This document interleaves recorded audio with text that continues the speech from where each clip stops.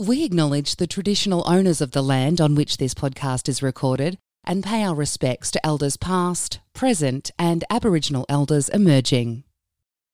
That's it. The Vale Podcast, written by Mildura Living Magazine. Autumn issue out now. In fact, the winter issue will be out very soon.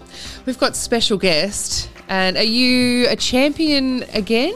Yet, No. Phil? No, No, not not yet. No, not yet. No, sorry. I shouldn't. Oh, sorry. Sorry, I won't have, not yet for the opportunity to become a champion again, yes. You're not far away, though. Congratulations, by the way. Thank you. You've done a very, very good job. It was, look, I'm pretty chuffed with myself. That was, obviously I won it as a driver. Yeah. And, it's always good when the car goes down the racetrack and, you're obviously doing your job and steering it. But when you have to pedal it and you do a pretty good job at it, it's not bad. Yeah. It's not bad. You look pretty pleased with yourself. Well, and so you should be. yeah, you're trying to wrestle and harness, 10, 11,000 horsepower, and it really got your attention. So it got a little bit out of shape. The TV is going to be awesome. Yeah. Because TV. we couldn't watch it live. Yeah, it was live. Was it? Yep. I must have missed that. Yep. I was busy watching something else. But... 7+. Ah, is that where it was? Yeah. Ah, because I was trying to find it on Fox. Right. No, okay, no, right. 7+. Right. It's live stream on 7+. Oh, live streamed on 7+. And then we do a TV show pre-production. Post-production. Yep. Post-production, sorry. Yeah, yeah. God, I thought you'd be up with all that. Yeah. You're a media pre-post, professional it's now. the same thing. Hey, speaking of, though, when you do actually retire, is that something you might go into? Like commentating the drags and doing that sort of post-production stuff? Ooh, never really been asked that question, but I suppose if they asked, but I'm not much. Look, I'd have to be maybe special comments, not rather than an actual commentator. I take my hat off to the commentators. They are, really good. We've been fortunate enough to be able to work with probably the best motorsport commentators in the country over the years, and top of the list at the moment would be young Chad Nailon. He's just unreal. But over the years, it's been pretty good. Yeah. Well, you've got a bit of experience now behind a microphone. There's no reason you couldn't. It's easy. Like I've said it a million times, it's easy to talk about something you love doing. So yeah. Well, that's it. But it is. you got it when you commentate. You got to have a bit of an unbiased sort of view, and you got to have a filter between your brain and your mouth. Oh well, not so much, but you got to a bit of entertainment. Yeah. Well, it's maybe something to think about. Yeah, definitely. Yeah. Well done. Thank you. From all reports, you didn't have a great first day though. No, I never do. It's crazy. You don't, do you? No, when I qualify last, I normally win I won it in Mildura, now I won it at Heathcote. Yeah. So. And it kind of was the same sort of thing. Oh, well, what happens is, the car was close. It was just the track was where it was at, And fortunate enough, I was able to get the job done. But then on Saturday in Q2, it was an all down just before we had to run, because we were running the actual A and the B final from Sydney because it got postponed since that little incident with the reeds. Yep. So our second car with Shane Olive driving. Yep. He was in the A final and I was in the B final. So we smoked the tyres on the hit, and I just couldn't get. When I seen old mate Damo. Going down, I just didn't worry about pedaling it. So I actually lost the B final. So my championship points were really up the putt. So luckily Shane actually won the A final against Pete Zibris. He's gone to 4 out of 5 finals and lost bridesmaid all 4 times. Ooh. But anyway, so then he had a bit of a lead, and then his car was on point, and our car was running good too on Sunday, and we went 2 rounds, and then we got into the A final against Pete. So, and you beat him. I had to basically. So then I wasn't gonna like lift or thing. You weren't going to leave anything left in the tank. I'll be honest. I'd drive it upside down on fire through the finish line if I knew I could win. Yep. Yeah. Which is, I think, a good attitude to have. Yeah. Well, but not for a lot of other people. Well, you wouldn't do it if you didn't think you could win. Obviously, you wouldn't do anything if you didn't think you could win. Oh, and I'm not worried about thinking I can win. I know I can. I've done it. And so it's not about that. It's about just, we have so many elements in the car, like we've discussed, many times. It's the tuner, putting the right tune up in it, the track conditions, the boys putting the car back together every run, all them sort of things. So there's a lot of variables. And when they all come together, it's just absolute bliss. Let me ask you about the track at Heathcote. Now, before we start, Heathcote's a privately owned track. Yes. Probably for good reason. Oh, no, but hang on. Sydney's not, and that sort of thing. But the job that needed to be done at Heathcote had to be, unfortunately, privately owned because slowly or quickly, it's a bit of a tough one. But look, it's nowhere near where it needs to be right now still. Okay, yep. There's still a lot of work to be done. And it's my phone again. Yep, never mind. That's all right. So, he's Lance Warren there. He's the guy that owns it, and he's done an enormous amount of work, but mainly from a little bit of pressure from ourselves. Otherwise, we wouldn't have been able to go there. Yeah. So he's done a lot of work, but he's probably still halfway there. Yeah, okay. What about the surrounding, like apart from the track, the surrounds, the facilities around the track, car parking, toilets, all those types of things still haven't been touched, have they? Really? He's done the return road. He's done some pit, some asphalt in the pit area as well. So, no, he's done a bit of that. Yeah. The infrastructure, like I said, is there, but he still needs a lot of work that needs to be done between now and when we go back there in October. Okay. All right. As far as the track goes? The track is done. Yeah. Pretty much now. It's good. It just needs traffic on it. Yeah, and that's why the final ended up catching us out because we didn't think the track was actually as good as it was in the last round. Okay. And that caught us out. So would you believe we didn't make enough power? Yeah, okay. We took too much power out. All right. So does that mean when you say it needs more traffic on it, is that just for that layer of rubber? Yeah, okay. Rubber. Yep. And not so much on the start line because they can build. Yep. It's where they re-asphalted from to about 350 feet mark, Yep. Mm-hmm. and then from there to the finish line. So about 650 feet to 1,000 was a little bit how you're going. But we can get the cars moving in that first bit of concrete. Yep. And once you get the cars moving, you can sort of just adjust the power accordingly. But you've seen, like there was a few guys in the transition smoked the tyres. So once everyone got their head around it, the tuners, they put on we put on a really good show on Sunday. Well, that's their job, really, isn't it? Yeah, but we can say that, but it's not an easy one. No, I wouldn't want to do it. But is Heathcote quarter mile or is it 8 mile? It's quarter mile. It's quarter mile. Yeah, but we run to 1,000. Yeah. Does he doesn't want to buy Swan Hill? Lease it. Look, I'll be honest, straight up. Now that Heathcote's sort of rolling, only an hour from Melbourne, it's going to be hard. Yeah, it will. But it's the money too. Like private money can afford. Like they may not even be able to afford to do that. But when you've got private investment and money to do it, well, there was that's starved, and now I think when they've had the taste for it, we had. I don't know. I haven't been told the exact figures just yet, but it was over the 2 days. There was at least 12,000 people come through the gate. I was telling you before, my brother-in-law was the poo man doing the Portaloos over the weekend, and it was an incredible amount of waste. Let's put it that way. One that he reckons it's by far the biggest job he's ever done. Yeah, right. Okay. Yeah. So like I said, there was they pre-sold that amount of tickets anyway. So it was just crazy. On the first day before they could do a bit of traffic management, there was a 4 kilometre, hour and a half wait to get in. Oh, gosh. 4 kilometre long. Wow. They actually went back to the MacGyver highway. The police actually had to close the highway. Wow. People were parking on the side of the road and walking kilometres. Was there no traffic management plan? There was, but it's just when you got one in. Yeah. And they tried to explain to everyone to get in early. Mm. There was just a window there of about probably 3 hours. Yep. That was just... Yeah, and then when the show got on, got going, the traffic basically had stopped. Yeah, you know what I mean? So everyone there was in. That's just how it is. Yeah, a few little teething issues, but that's only it's management. That's all it is, and a couple other bits and pieces. So this series seems to have been a bloody good thing, though. Oh yeah. No, I'm really chuffed and pretty proud, and obviously excited about being a part of it, and.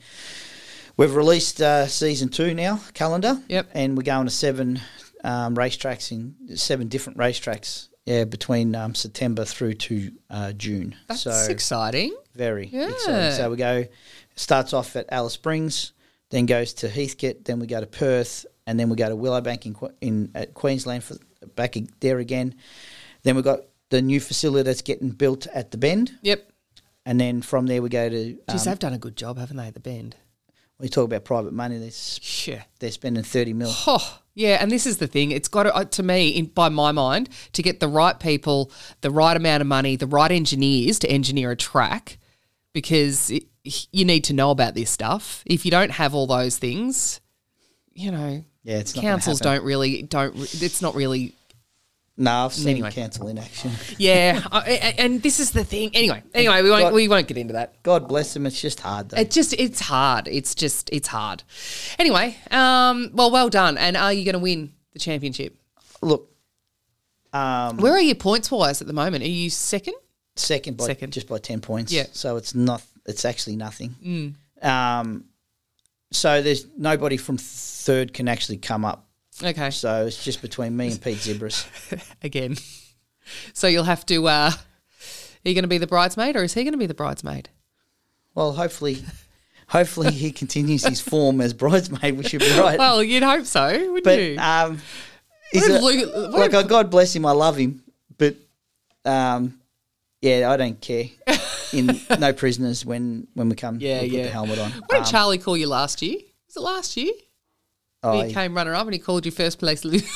first place loser. So, but 2014 was my last championship. Yep. Obviously, a lot's happened since then. We've won another championship with Kelly driving, and the sport then went a bit of a downturn, and now it's really pumping. So. It does seem to be. It would be good to win the first inaugural, Top Fuel Australia, Top Fuel Championship. Yeah. That'd be pretty cool. It would be very cool. Yeah. We've invested a lot of time, money, and effort in running the 2 cars to make sure the championship is where it's at. Mm. And we'll run 2 cars again next season, and then we'll reassess it after that. But it's looking good. Yeah, it's not exactly a hobby sport, is it? Well, not now anymore. No. It takes a fair bit of cash to get involved. And it's serious. Let's talk about footy. Okay. Your second love, or maybe your third, if we include Sarah or your family. Bye this weekend. Yes. Thank goodness. Yes. I think everyone loves a bye. I'll be honest, really looking forward to it. Yeah. Are you going away? No, I just come back from being away. Yeah, but when you go away racing, that's not exactly a break, is it? It's not so much a break, no, but you're with your family and it's something you love doing, so it's sort of not a holiday, but it's fun, you know? Yeah. No, we're trying to do nothing. Yeah, okay. Yeah, just do nothing, if that's possible. How are the carrots looking?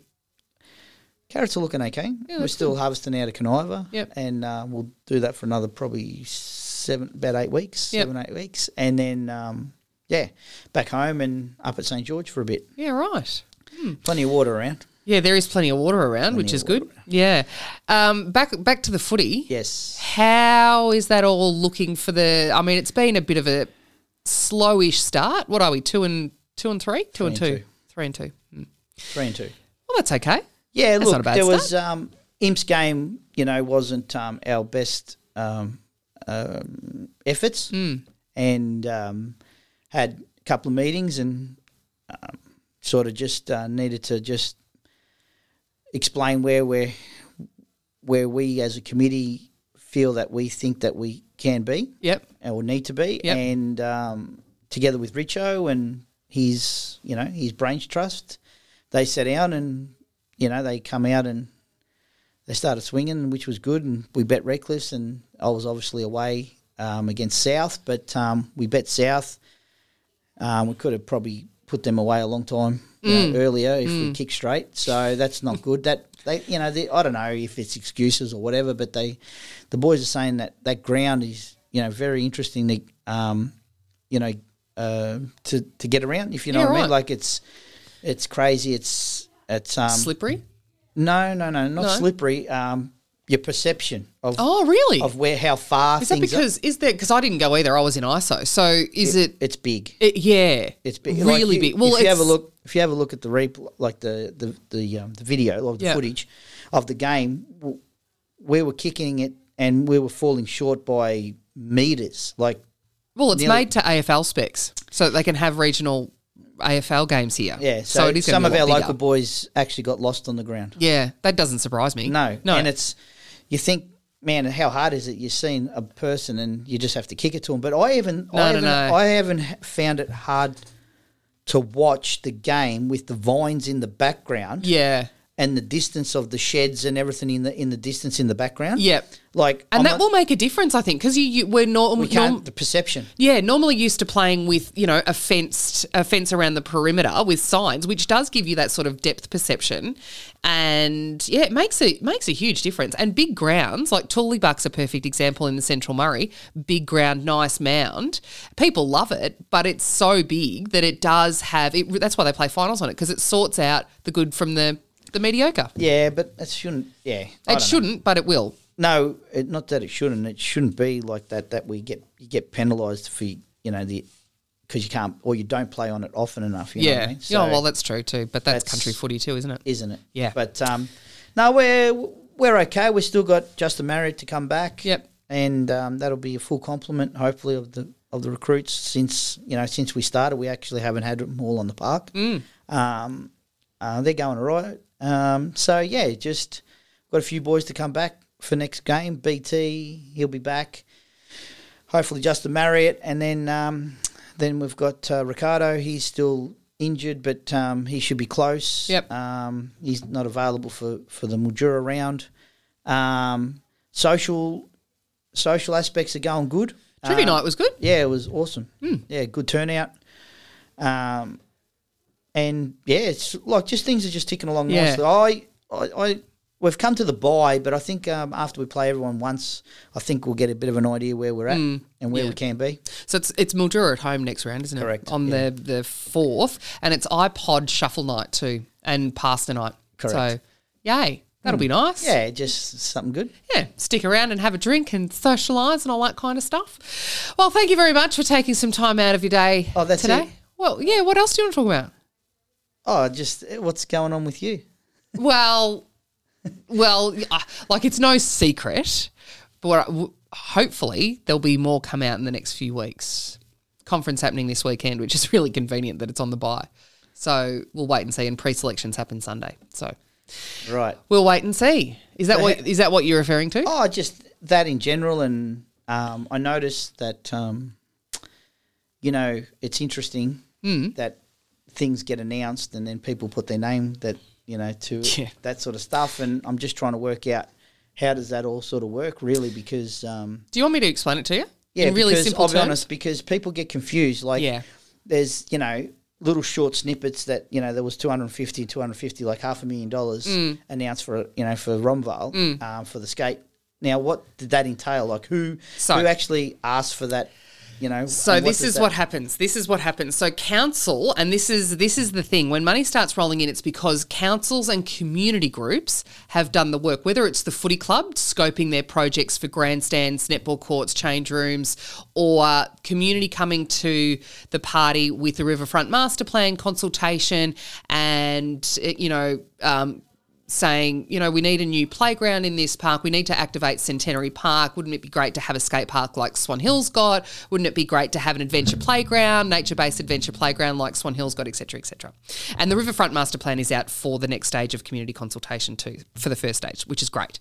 So that all gets put onto the 10-year major project plan. Now, my job in all this is to convince 6 other councillors that Robinvale needs to be a focus and it needs to be up the front of that 10-year major projects plan. That's pretty much and then when this money comes in, my job again then is to just say, to convince 6 other councillors that this is where the money should go.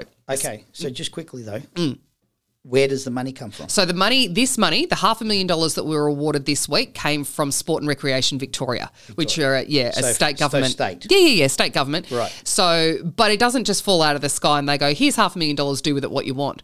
There's an application process for all of this. So your mate at council, who I'm not allowed to name, but we all know who he is, is very, very good at harnessing this money, very, very good at knowing when and where there is money coming from, and very good at being successful in getting those things. And he actually thought when he got the email that the bid had been successful, that it was the Building Better Regions money that we've put in for the multi-million dollars of the grandstand. Well, and that's where I thought when I seen that, I thought, oh, is that part of it? No. And no, it's not. But so you're saying to me, so realistically, instead of someone claiming that they got it, a bloke that works in the office at Swan Hill actually should put up on his Facebook page that he actually got it. Except that he's not allowed to. No, I know that. Yeah.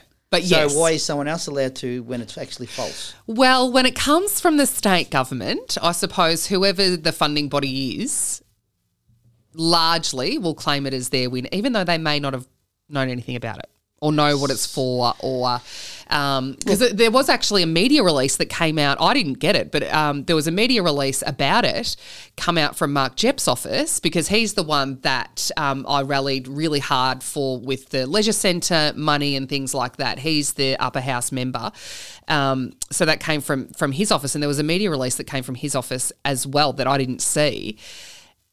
So that's how word got out, because we haven't actually worked out the funding agreement yet. So it was supposed to be kept on the DL for a little bit longer until the funding agreements were worked out. So essentially it is to help facilitate the first stage of that, the Riverfront Master Plan, which is out for consultation at the moment. So if people want to have their say, there will be plans and things put up in the resource centre over the next couple of weeks whenever our friend from Swan Hill comes up to do all that, because this is like, there is a power of work that goes into this, power of work. I don't do the work. No, and so what I'm sort of reading between the lines, and it's interesting to learn all this sort of stuff, and it's probably good for people to understand, is that there is a lot of work getting done by normal people, and then individuals claim it, which is it's not that we need to highlight the fact to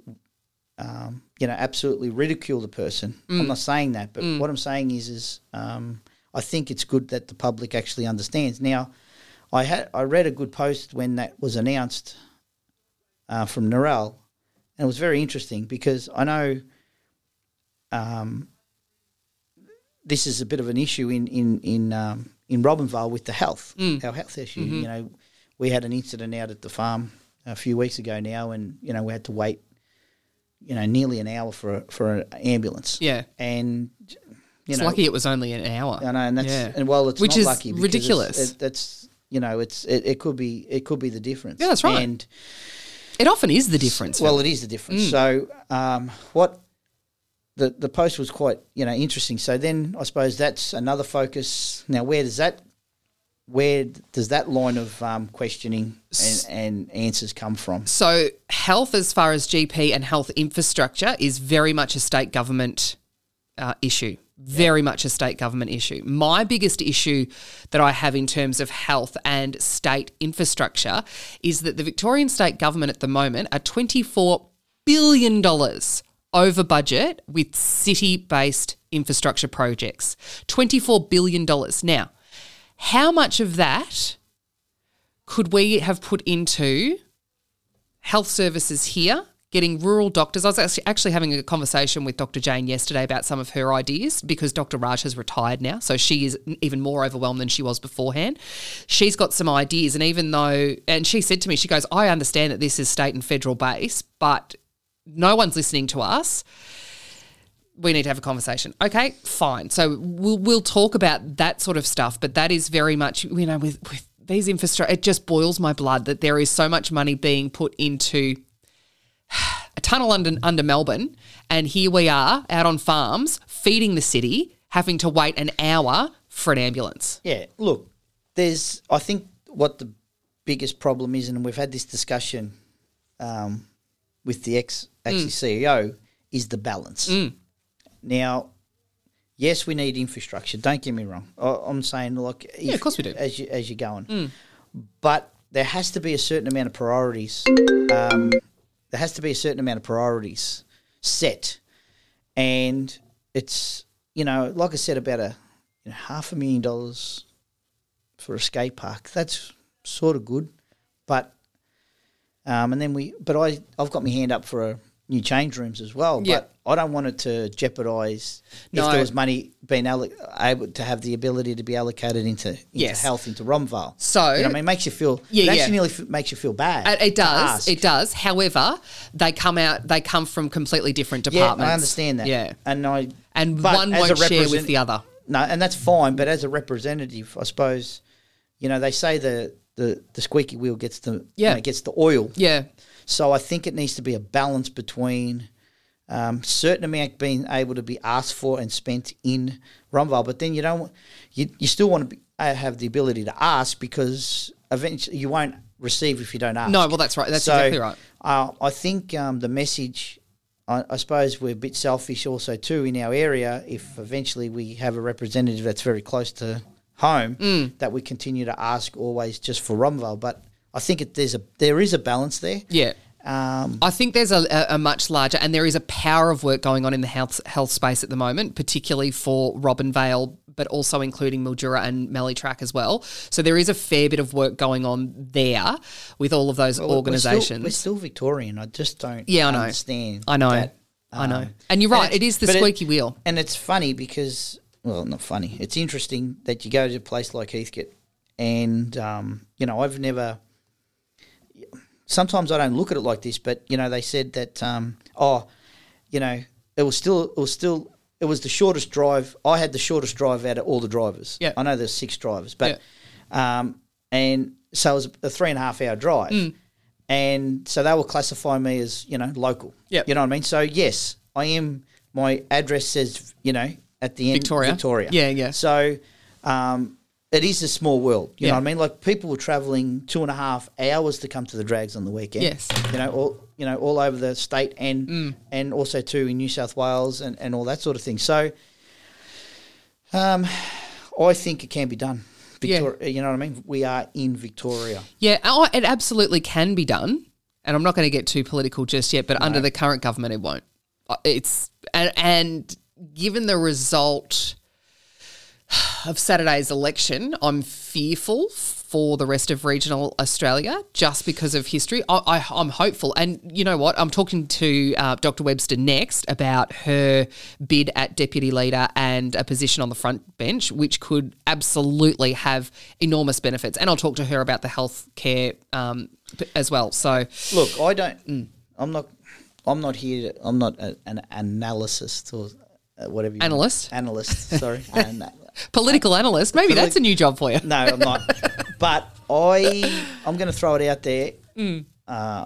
Just whatever date it is today and the time. It's the 26th of May at 11:05. 26th of so May. We've run over time, but go on. I'd say there'll be a change in the Victorian. Yeah, I think so just too. Just going by with the way the public operate, federal against state, and I think there'll be a change. Fingers crossed, Phil. Fingers crossed. I don't think I've made any secret. I mean, to a point, I suppose I have. I had to. Didn't want to reveal my cards too early. No, and you've come up against a pretty decent adversary. How do you say that word? Adversary.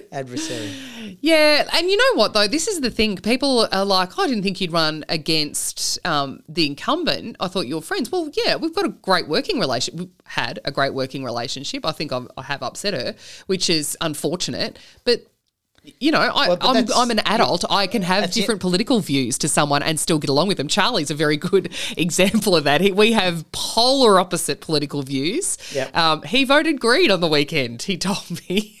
The son of a blocky. But I remember having a conversation, I've told this story before, the very first and only political discussion I think that was ever held in my house when I was 18 and there was a federal election. I said, I'm going to vote Greens. And my mother, in fact, went off her head. So I'm an adult. I can maintain working relationships with people whose politics I don't agree with. Anyway, and remain non-partisan. And we are a non-partisan council and, one of the very few that remain in the state because the inner city Melbourne ones are very political councils. Anyway. Good luck with it all. Yeah. I wouldn't Thanks, do it. Phil. No, I know. Well, there's not many people that are silly enough to do it, but Well, what are you going to do? Well, I never say no to an opportunity, so why not? Anyway, thanks very much for coming in. Not a problem. My pleasure. I will see you next time. Thanks. See you, Jake.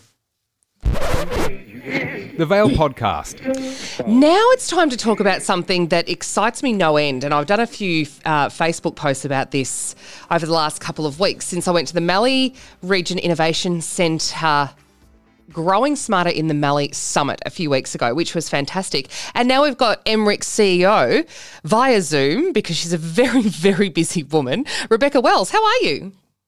I'm good. How are you? Wet, actually, with all the rain that we've had overnight. But, now I received an email from you during the week, which was really exciting. You've had some funding from One Basin CRC. Tell us about this. Yes, we're really excited. So the One Basin CRC, which is a cooperative research centre bid that we're a part of, has been funded. So that's, really significant news for our region and what that'll mean in terms of having researchers and projects in the region. So in terms of the Mallee Regional Innovation Centre itself, I mean, I'm well aware of what you guys are doing, and we'll talk about hydrogen a little bit later on. But are you able to give people a little bit, particularly with those with obviously we have a very large grower base as listeners, can you give us a bit of an idea on what MRIC's doing? Sure.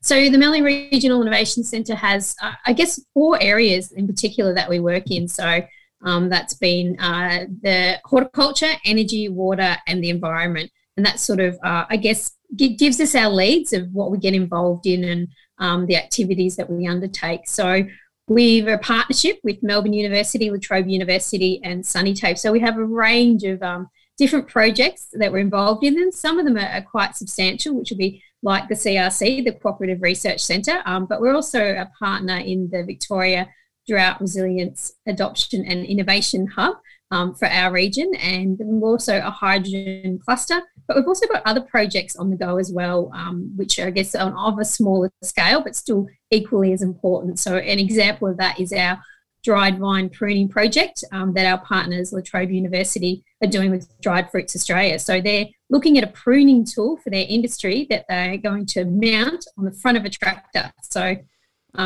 everyone is really excited about the potential of that being a game changer. Is this the one that was spoken about at the summit? It is. Yeah, the guy from Merbeen Robotics, which he said is, Yes. It's just him and some mates playing around, which is great. But this is where necessity leads innovation, I think. So tell us about this, because it sounded really interesting. And I suppose I'm a little bit of, I've watched Dad grow up pruning vines the traditional way and wrapping them and all that kind of stuff. But to hear about the possibilities of a robot or an implement that you can attach to the tractor that will do it itself. Tell us about this. Yeah, sure. So this is one of our first projects when the centre opened. So Dried Fruits Australia came and approached us and wanted to see if they could look at something to modernise this section of their production cycle. So it's probably the only section that hadn't been modernised. So through our partners, we were able to bring some academics up to the region, and they got to have a bit of a tour around some different blocks and meet growers and look at trellises and work out what they thought may be possible. So it ended up with the RAMPS team, the robotics and megatronics prototypes team from La Trobe, taking the project on, and they've worked really closely with Dried Fruits Australia, but also the industry, so to make sure what they're doing is fit for purpose. So trying to cut the cordon and getting it, in the right, even those millimetres at the right length can be quite challenging, because we know it varies between different crop types. So that's something that they've been working on.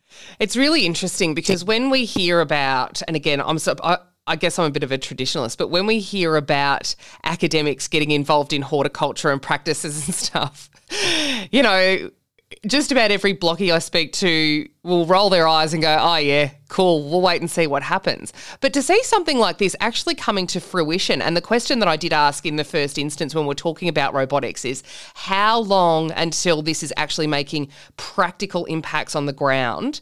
And when they said, well, it could be right now, we're not that far away, the picking of the fruit, the Hunter J, who is the poster child, I think, for robotics in horticulture, is working on a robot that actually picks fruit. Like this stuff, and that could be in production, mass production, within 10 years. It's really exciting stuff, isn't it? It's extremely exciting. And I think, from our Growing Smarter in the Mallee event, that was definitely one of the take-homes. I had a grower come and approach me at the end of the 2 days and said, I thought this was all theoretical, but it's not. It's happening now. And I think the beauty of the event was that delegates could go and see the panel sessions and see a short presentation and have a Q&A. But then in the breaks, they could go and see the practical demonstrations, or they could go and visit the trade stalls and talk to those that are designing or leading these technical innovations. Yeah. And the other thing I think that speaking to growers after it, because I get really excited, and I'm not the one, putting these things on the farm, but my husband is. So there's a lot of conversations that happen, after work about these things. And one of the things that he said, because he was excited about a few of the different things, but one of the things that he said was, that's great, all these things are wonderful, as long as I don't need an IT degree to work them. So sure. I thought, well, maybe that is, and being from a web base, web building creative space, being the conduit between customer and user, and the technical side, which are very, very clever, but sometimes don't talk real world language. That might be something to consider, and that might be a way to refine it, because there are, like the ag tech, the sprayers at the moment, the automated sprayers, they're on the market. You can go and buy them right now. Exactly. You can have multiple ones going at the same time, but being operated by the one person. So it's pretty exciting. It is. I think there's just so much exciting stuff. I feel like we're on this tipping point in a lot of ways. And I think the other interesting thing that came out of the event too is we had 8 different schools there from across the region. So it really brought home that next generation, who's going to be doing these jobs, what are the jobs going to look like, and what are the opportunities. And I think, when you're talking about the ability to do things, I think some of it is that reframing agriculture through a lens that it's okay, you might need some coding, and that's a good thing, or you may need to know a little bit about artificial intelligence or algorithms or things like that. And there's going to be a whole stream of where that feeds into agriculture and all sorts of job opportunities from that as well. So I think that puts a whole new sort of lens to view the industry through, which is really exciting. It really is. And it was so good to see those schools there and getting involved and kind of opening their eyes, because we still have now growers of my generation that just go, I'm just a dumb blocky. Well, no, mate. And there's nothing, that's just a false statement in and of itself. And the knowledge that will be needed going forward, like I said before, some of these things to really implement and become innovative, to use autonomous sprayers, tractors, to use drones for all sorts of things. You may not need an IT degree, but some of that vet learning and the VCAL stuff that they can do in schools right now will become really important.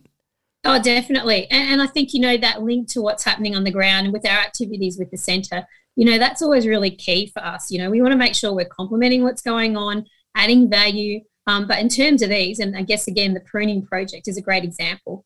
It's that where's the impact going to be? How does that work as a priority? What is that engagement with industry? So, again, with the CRC, that is industry-led. So it's the ideas and the challenges that industry have come up that we'll be focusing on for that. Yeah, that's amazing. So the CRC funding, tell us how much it was and how long it's going to fund these projects for. Yeah, sure. So it's $50 million from the federal government, and together with partners an additional $106.5 million, so a total of $156.5 million, and that's for over 10 years. So it's quite a significant project. It's not really a project, but it's quite significant. It's a significant investment into innovation in the industry, though, isn't it? Oh, definitely. And I think, the thing that's really exciting about the whole process, and it has been a process, so it's nearly been 3 years that we've been working on this bid and putting it forward for consideration. So 85 partners have come on board. So we've got partners in our region, but there's also partners from across the country that have put their hand up and said that they'd like to join the CRC. So they bring all sorts of different skills and activities and challenges and priorities, and together through those ideas and various workshops, we've already started to look at what can we be working on. That's so exciting, and you must have had a sigh of relief when you got notice of this funding. Well, we were very excited. It has been, I guess, a long journey to this point, but in many ways, it really sets us up in a position to hit the ground running. We've spent all this time building these relationships with the partners and each other, and we can have robust conversations and challenge each other and do that in a way that's going to add value to the outcome of what we're looking at. Yeah, those robust conversations are usually where things are learned. Listen to someone who you disagree with, and that's where the biggest learning comes from. So to have so many partners with all their different points of view, hopefully will lead to all sorts of productive thinking and practical applications. So that's great. Let's talk about, this is one of my I don't want to say pet projects, but I just think we live in such a hydrogen positive, I'll say, region moving forward. Tell us about the hydrogen cluster. Sure. So the centre, Mallee Regional Innovation Centre, is the lead for the Mallee Hydrogen Technology Cluster. So we're one of 18 clusters around Australia now. It started off with 13, so that's been growing fairly rapidly. And I guess our role is to help develop that hydrogen industry. So we were named as a cluster by National Energy Resources Australia, and we're linked into the Australian cluster and sit on that as a network, and also sit on the Victorian Hydrogen Cluster Network as well. So when we talk about hydrogen, we're talking about the production of green hydrogen in the Sunraysia region, aren't we? Yeah, predominantly that's the one that we're discussing, and that's because of the solar radiation of our region. So we've got this solar resource that we know, but you can also use that to help make cheaper hydrogen. So that's why people within the region and organisations are starting to look at hydrogen, but also those from outside the region looking into our region. And, I think some of the things we'll start to see is changes or possibilities and projects within the heavy-duty vehicle industry. So it wasn't too long ago that we heard announcements from the Victoria, New South Wales and Queensland governments about a hydrogen highway. They're looking to plant in Victoria along the Hume Highway and head up north. But in terms of that for our region too, heavy duty vehicles play such an important part in that transportation of goods and products through and out and beyond the region. So that tri-state location we think is really important. So how do we connect into South Australia? So we're talking to the South Australian Hydrogen Cluster and also others in Victoria and New South Wales. So could we potentially be seeing hydrogen refueling stations in our region? What does that look like, and where would they be? So we're starting to have those kind of conversations already. It's so exciting, and let's not get stuck into the details and how it's made, because we could talk about this for hours, and it is really one of those things that if you're interested, the whole cycle about how it's made and being able to use, grey water and things like, it's just phenomenal to me. And I'm just sitting at this, and I know hydrogen, the word, to baby boomers and generations before that, will get a bad rap, and people, much like I suppose people of my generations, when we hear the words artificial intelligence, we think of the robots taking over the planet. Hydrogen doesn't have sort of great connotations, but when you learn about it, and you can go to the MRIC website to learn more about it, it really is fascinating, and it's not before time. these are conversations that should have been happening maybe 20 years ago and we'd be in a different position. But I'm so glad that the Mallee Regional Innovation Centre are working on this now. It's fantastic. Rebecca, I'll let you go because I know you are a very, very busy woman, but congratulations on the funding. And we will check in with you regularly to see what is going on, because I just think what you guys are doing is absolutely phenomenal for our region. So well done. Oh, no, thanks for the chat, and happy to come back and have another chat. Thank you. The Vale Podcast. As promised, I have Dr Webster on the phone. Good morning and Hello. congratulations. Oh, thank you very much. Wow, big swing. Very nice swing. Yeah. And very grateful to all those who wanted me back. That is great. And hope to continue the hard work that got us there in the first place. Yeah. Now, I've mentioned a few times how hard you actually do work at creating relationships in all the right places. So given that, even working in opposition, I mean, it'll be a challenge for you, but do you think it will be as hard as people are beating it up to be? Look, I've spoken with my colleagues. They tell me repeatedly that your best day in opposition is still worse than your worst day in government. I think that kind of indicates it's not that great. But, we can't let that stop us. We have to take our turn, apparently. This is it. Gosh, well, best of luck with it. First of all, I think most people are concerned about what the Albanese government will do about the ag visa. Will we keep it? Will it change to be something else? What's going to happen there? Well, they've said they're canning it. I can't believe that they are canning it, but that's what they've said they're going to do, and go to, utilise the Pacific relationships more. But we've talked through this before. It doesn't answer all the issues that producers have and the needs that producers have. I was talking to, post-COVID cough. I was talking to a producer yesterday who said that one of the Samoan workers that he had, due to the AWU's successful application to the Fair Work Commission to put in the basic wage rather than piece rate. Of course, you can add piece rate, but nonetheless, it's fundamentally a basic wage. He, in tears, is going home because he can't make money. Wow. That's a pretty good indicator. I think it's incredibly disturbing, If that is a general trend, it is just going to make life even harder. So we're just being hit by unions and Labor before we even start. Yeah, God, it is going to be an uphill battle. Yeah. And, I think, if they offered a different solution, a further reaching solution that included the countries that the ag visa were targeting, then we wouldn't be so upset by it. But I suppose... Well, I think the permanent residency component, which was on the table with the ag visa, I'm just going to be really interested to see what they do with TPVs because they're canning TPVs. Does that mean they're going to be offering permanent residency to some long-standing undocumented workers? Does it mean, honestly, I have no idea, but I certainly will be lobbying that permanent residency becomes part of their arsenal in managing Labor going forward. You would certainly hope it would do.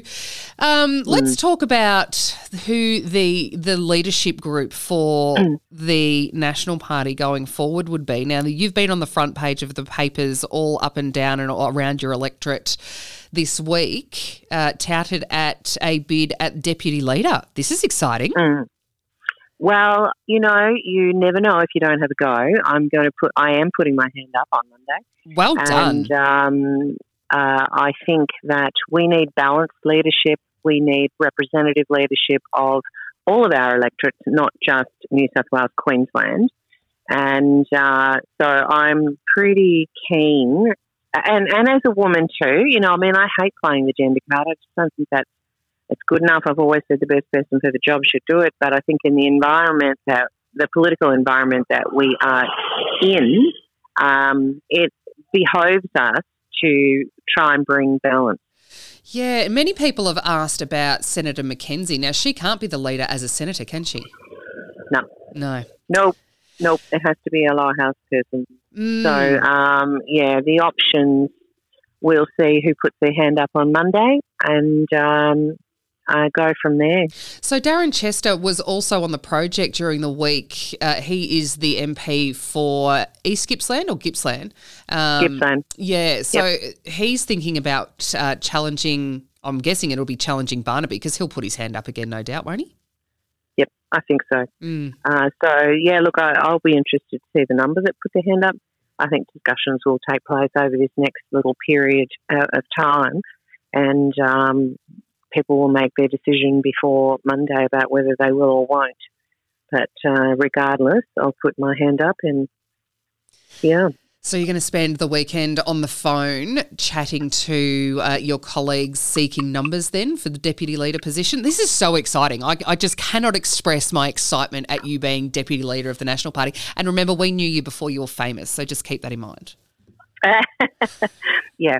Well, I think please don't get too excited. We've got a bit of a journey to go and, I'll just do my best. Yeah, well, best of luck with it. We're not going to keep you for too long. The last thing I wanted to touch on now, and I had chatted briefly about this pre-election, is that if the coalition were re-elected, then we might see Dr Webster moving to the front bench and getting more responsibility.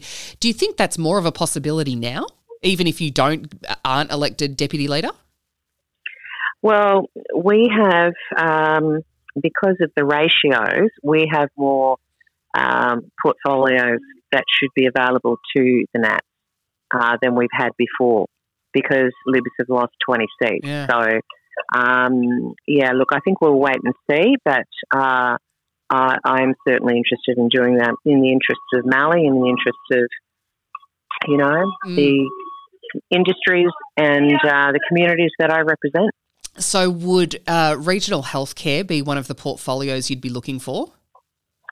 Yes, it would be. But look, I would be open to see what may be available. And I mean, ultimately, it's the leader who chooses that. So we're going to have to. We've got a few mountains to climb. Well, it will be very interesting to watch from the outside at the progression and what happens over the next week or so. Dr Webster, thanks so much for your time today. Best of luck on Monday. Thank you so much, Jay. Good on you. The Vale Podcast. I tell you what, we've got a packed schedule this week. We've got Joe Colombo or Bo? Colombo. Yeah. Right, I had you spelt wrong in my diary. I apologise. That's okay. Because very different families, aren't you? Yes. Yes. Yep. How are you, Joe? I'm happy and healthy. So You're always I'm happy great. and healthy, aren't you? 99% of the time. Oh, well, I've never asked you that question and had anything other than that, I don't think. It's great to have you in the studio in Robinvale. Lovely to be here. First time. Yeah, it is the first time, although we've been trying for a little while now. Yeah. Yeah. Are you permanently the... Wait, I'm going to get this wrong, and I get it wrong every time I talk to Charlie or Quentin about it. What's your actual role, apart from being a MICA paramedic, like one of the really good ones? Oh, thank you. I'll take that. It's the Paramedic Community Support Coordinator, and we really work in the isolated rural and regional areas of Victoria. There's 16 of us, and we're kind of strategically spread out. There's 2 of us up here. I'm currently acting, as is the other person, so around the Mallee track area. Yep. And I am Robinvale, Boundary Band and Menangatang. Yeah, right. So this role, because I reckon I've spoken to 2 or 3 people in this role, they always seem to be acting. Is there ever going to be a permanent person in the role, or is it just a revolving door? No, I've actually been acting for 2 years, so it's kind of a stable and continuous flow. But AV have a recruitment drive this year that's happening. So that's, it's just a time-consuming thing with people having to go through many applicants, not just us internally, but a whole heap of recruitment. So 700 AMBOs were recruited in the last year. Wow. I think that's the major priority, and we can go along doing our job here. As long as there's consistency and the faces are recognised and we're trusted and respected in the community. Yeah. it's a bit hard when someone's in and out all the time. Yeah, I imagine. Places. Yeah, because you want to build that trust with the community so that you can start talking to them about some of the big issues that we'll get to in a minute. But let's go back to the 700 paramedics. Now, we know we're not allowed to talk about a certain amount of things, but we know that there are all sorts of issues within the emergency services, particularly the ambulance, ESTA, all that kind of stuff. 700 new paramedics over the last 12 months. Yeah. And there is 700 paramedics waiting for jobs? There are probably more out there who are qualified to get a job. Yep. And AV have recruited 700. Wow. Which is, a 6 to 8 month process. But they'll be on the road or have been on the road for a little while. And greater than 50 are in the Loddon Mallee area with recruits from, Kyabram, Bendigo, Castlemaine, all the way up to, Chuka, Swan Hill and Mildura. So there's a fair few new faces around, and that can only be good because, more help, more resources, and, people are getting a good, safe environment to work in. The Mallee's great. Yeah, well, I mean, the lifestyle's great. You don't have to sell that to me, Joe, but it's interesting to hear because, hearing about people going to uni to become a paramedic, and it's not uncommon to hear people are doing it all the time. And there's a lot of numbers coming out of uni. Yeah. But it's not like you come out of uni. It's not like being a teacher. You come out of uni and start applying for jobs and you're working next term, is it? No, it's a little bit longer of a process. Probably started midway through someone's final year. And you hope you pass. Yeah. And then hopefully you will get a job in the next year early on. Yeah. Ideally, that's the case. I wouldn't be well, correct me if I'm wrong, but it may not be where you live now, where you've lived or studied. You might have to go do some time in the bush, yes? Yeah, I'm nodding. Exactly. Yeah. So it's an as-need basis, and it might inconvenience some people, but then again, hopefully the mindset of graduates is, I'm happy and content to work somewhere else for a while. Yeah. And then, pursue the journey back to a Melbourne or a Bendigo or indeed if you're interstate, like a lot of recruits have been from the Mallee area over the years, you can work in the NT or Queensland and come back. Oh, true. Oh, that's interesting. God, we think we're isolated. Imagine working out in the middle of the Northern Territory. Well, you mentioned Quentin before. He will not mind us talking about him in Alice Springs, loving regard. So, really? Yeah. Speak for yourself, Joe. Yeah, he worked in the Territory for a fair while. So he did. And come back here. Yeah, and he also went to Fink while they were up there too, I believe. Which surprised me. I didn't think as long as he wasn't racing, he'd probably be safer. Yeah. No. But I didn't think Fink would be his and Charlie's scene, to be honest. And actually, next week I'm going to try and get. There are 5 people from Robinvale Euston racing at Fink this year, including the Connells that we spoke to last year. Motorbikes and other. Just motorbikes, I believe. Yeah. I did speak to Phil really briefly about it at the end of basketball season, but that's pretty interesting and so if you are at Fink, you probably will recognise, hello, g'day, how are you? Yeah. It's like a local catch-up. Yeah, exactly. Sure, why not? We digress, but, it's relevant and brings me to the point, how's this for a segue? If you have an accident, a motorbike accident, an on-farm accident, some of those wait times, and we all know, we've all got a story about calling for an ambulance and having to wait. I mean, if you're out at Weeman, like Phil was talking about before, you're half an hour from town anyway. But how many cars are there in Robinvale at the moment? There's a paramedic here from Thursday to Thursday who works a day shift and then call from 6 p.m. to 8 a.m. But they're essentially a 24-hour resource for 8 hours a day. Yeah, but there is still a car based in Robinvale, yeah, isn't there? Absolutely, yeah. Yep. So Naya West, Sea Lake, Oyen, Robinvale, they're the similar roster. And then you've got the other branches, that's One Hill and Mildura as well. But are 24 hours, aren't they? Exactly, yeah. Bigger numbers, obviously bigger populations as well, and they help those smaller branches in towns. So. But the point being that if someone calls for an ambulance at Weeman, it might take, there's only one car in Robinvale and they might be taking a patient to Mildura, so then you might have to, the car might have to come from Oyen or Sea Lake, which is a long way away. It is, and on a good day, it's just the dynamics and the tyranny of distance as well.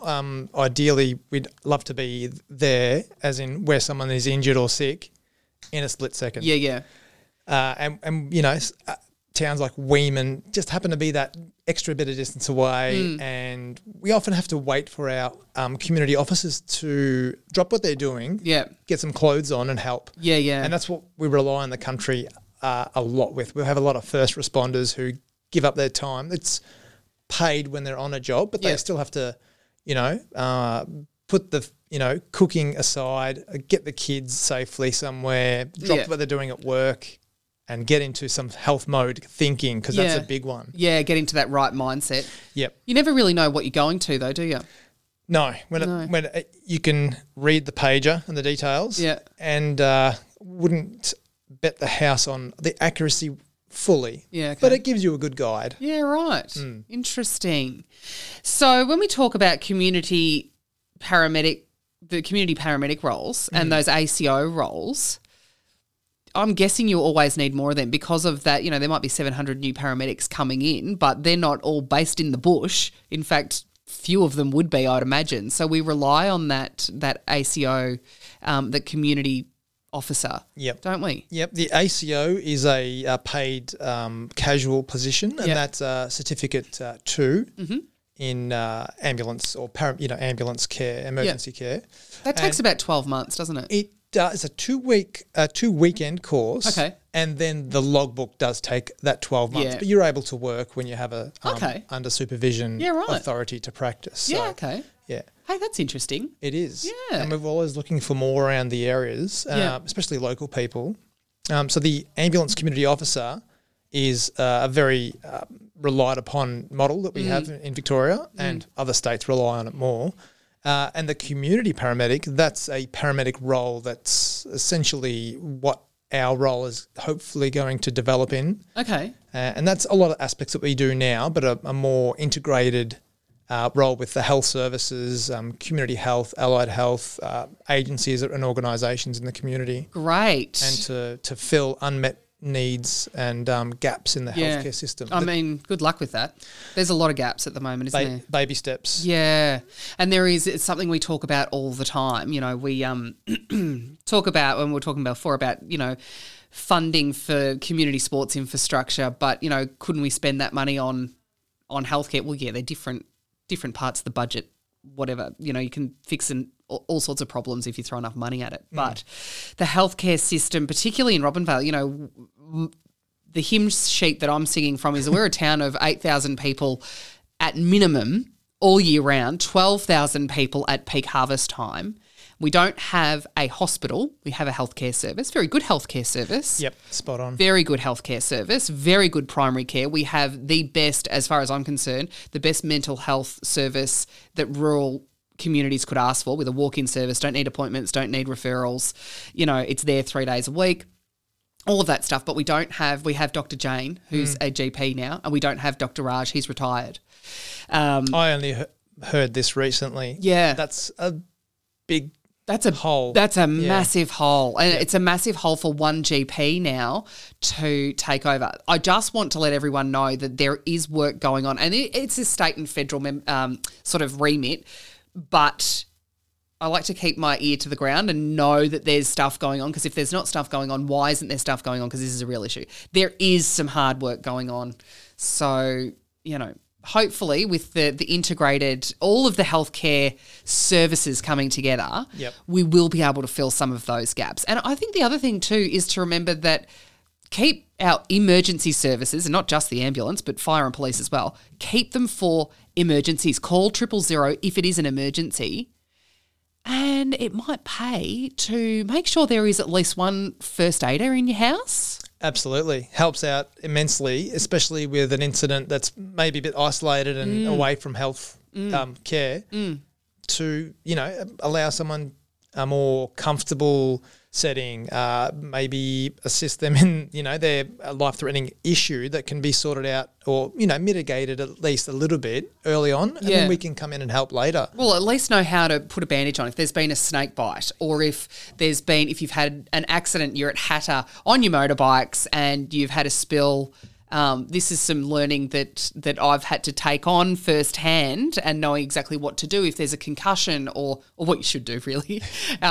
These sorts of things can be at least being able to stabilise someone so that you could take them Yep. yourself. Phone reception, UHF. Yep. If you can't call for help, you're a bit hamstrung. Yeah, and correct. that's probably two things after an event that you want. You know, someone's safe. Okay, you're conscious. You're pretty banged up, but we can. Oh, where's our phone reception? Yeah. Oops. Yeah, exactly. Oops. And I suppose then the only thing, because you can call 000 when you've got no reception. The 112. Yeah. Yeah. Yeah. That works, doesn't it? It does. Yeah. I've never tried it, but apparently you can. Exactly. I haven't either. We're pretty covered in the Mallee, but you've got some spots that are pretty sketchy still. Well, Weeman's one of them. Bannerton around where I live, it's very patchy. Old school landline territory. No, I don't have a landline. Who has a landline, Joe? Come on. Especially not out in the middle of the paddock. If you do, No way. if there is an accident, and there has been, we don't see it often, thank goodness, because farms and growers now are really quite conscious of on-farm safety and things like that. So we don't see it too often. But when it does, it's nice to know that, there are, we can get to a phone pretty easily. Yeah. Most growers have got those Selfie things in their utes and stuff now. Anyway. You know, that's something that every bit of the puzzle that can decrease someone's stress and anxiety, you don't have to troubleshoot in a situation where it's needed. Isn't that and probably good for health too? Yeah. Speaking of primary health and the large population with a moderate ability to service with health. Yeah. There's a part of my job is to push, encourage and motivate people to actually seek primary health. Yep. Maybe to consider their health options in life. Yep. And to jump on things earlier rather than, leaving them for a long time. Yeah, yeah. Because if you do leave something that develops into a irreversible chronic illness that requires health care with a GP or a nurse or someone with expertise every week or month, and that may evolve and escalate with episodes of ambulance and to Mildura, ED or Swan Hill or wherever you go, and then you come back to the community, you settle down, and it repeats itself. Yeah. It's not for everyone and we can't stop everything, but the trick, I think, is to really nut out the problems earlier on in life or manage whatever you have quite well. And that's just, probably the health literacy of us in the community probably could be improved. Yeah, I think you're right. I think there is, that perception of, I'll be right. That's still really, really strong, especially with, our lovely country men folk who just kind of brush things off and go, no, she'll be right. And then, 6 months down the track, you do need constant GP care that you just cannot get. It would be great if you could go and see Dr. Jane or whoever it might be or the Royal Flying Doctor Service every week. But chances of that actually occurring is slim to none, really. They are that good that they're booked out. Correct. And for months. And they are, especially Jane, she's a well-trusted and respected member of the community, but she's a person with a family. Correct. You can't burn her out. 2 little kids. You cannot push people to the edge with demands and that stuff, and that flows on exactly. You've got overflow of people who need a doctor. Yeah, yeah. So we need to anyway. Let's put a classified in the paper. Yeah, let's do it. Looking for a GP that maybe Wanted. not practicing. Yeah. What are the chances of that happening? Do you think? This day and age, maybe. Slim to none? Wow, it's going to be tough. Maybe incentives might help them. Yeah, and like I said, there is work going on, but to enable our community, I think the message here, the take-home message here is to enable our community to be better prepared when things do happen. First, become a first aider. It's not that hard. It's a day course to be trained in first aid and CPR, and I actually need to redo mine now because I work at the gym every now and then, like fitness instructors, basic thing, fitness instructor needs to have current first aid and current CPR, which I don't at the moment, so I need to renew them. But, even farm managers, there are certain roles within the community where you need to be. But I think even if your job is to be mum or dad at home with the kids, even more vital then to be a first aider, don't you think? Yep. Absolutely. So take out the other people who can help you at a workplace and you're at home with elderly people you care for, with young kids or with visitors who rock up, and then you've got someone has a an episode of chest pain, or, semi-conscious person, it's nice to be that little bit less stressed to, have a plan to go through. Yeah. And that's the thing that hurts people a lot. They're mentally overloaded right here, right now with someone who's crook. That's right. Us included. So, that, I know you're highly trained. Well, thank you. Oh, well, again, yes. And that's exactly right. That's our bread and butter, really. Yeah. So the way we work around stress is practice, and prepare for everything that we need to. Yeah. And I do think having your first aid training, going through all that, it does, I mean, you never actually know until it happens, but once there is an incident, if you know that you've got knowledge there and you know what to do, you're much more calm, so your patient is then much more calm as a result. So, look, it can't be a bad thing. And if anyone is interested in doing a first aid course in CPR or updating them, and you want to do it in Robinvale, because it's not often an opportunity that we get to do it unless you work for one of the farms or companies or a government job. But if there are people that want to do it, let me know and I'll organise someone to come through Joe's networks. You'll hook me up with someone. Yep. I've given some details to Jade, but without sounding, how would you say, preferential to someone's services. Just approach Jade. So Just there's plenty of people locally. Locally enough. 150 k's is local, isn't it? Well, around here I would say 200 k's is local, to be honest. Joe, thanks so much for coming in today. No worries. Will we be seeing a lot more of you? Yeah, I will be in Robinvale at least 2 to 3 days a week. Oh, wow. 6-7 hours at a time. Great. Yeah. Excellent. Well, then we'll get you back in. We might even get you and Longy in together. That'd be great. Have an emergency services powwow. Yeah, absolutely. Can't wait. Awesome. Yeah. Thanks, Joe. Good on you, Jade. Thank you. Thanks for listening to the Vale Podcast. Find more local stories in Mildura Living Magazine.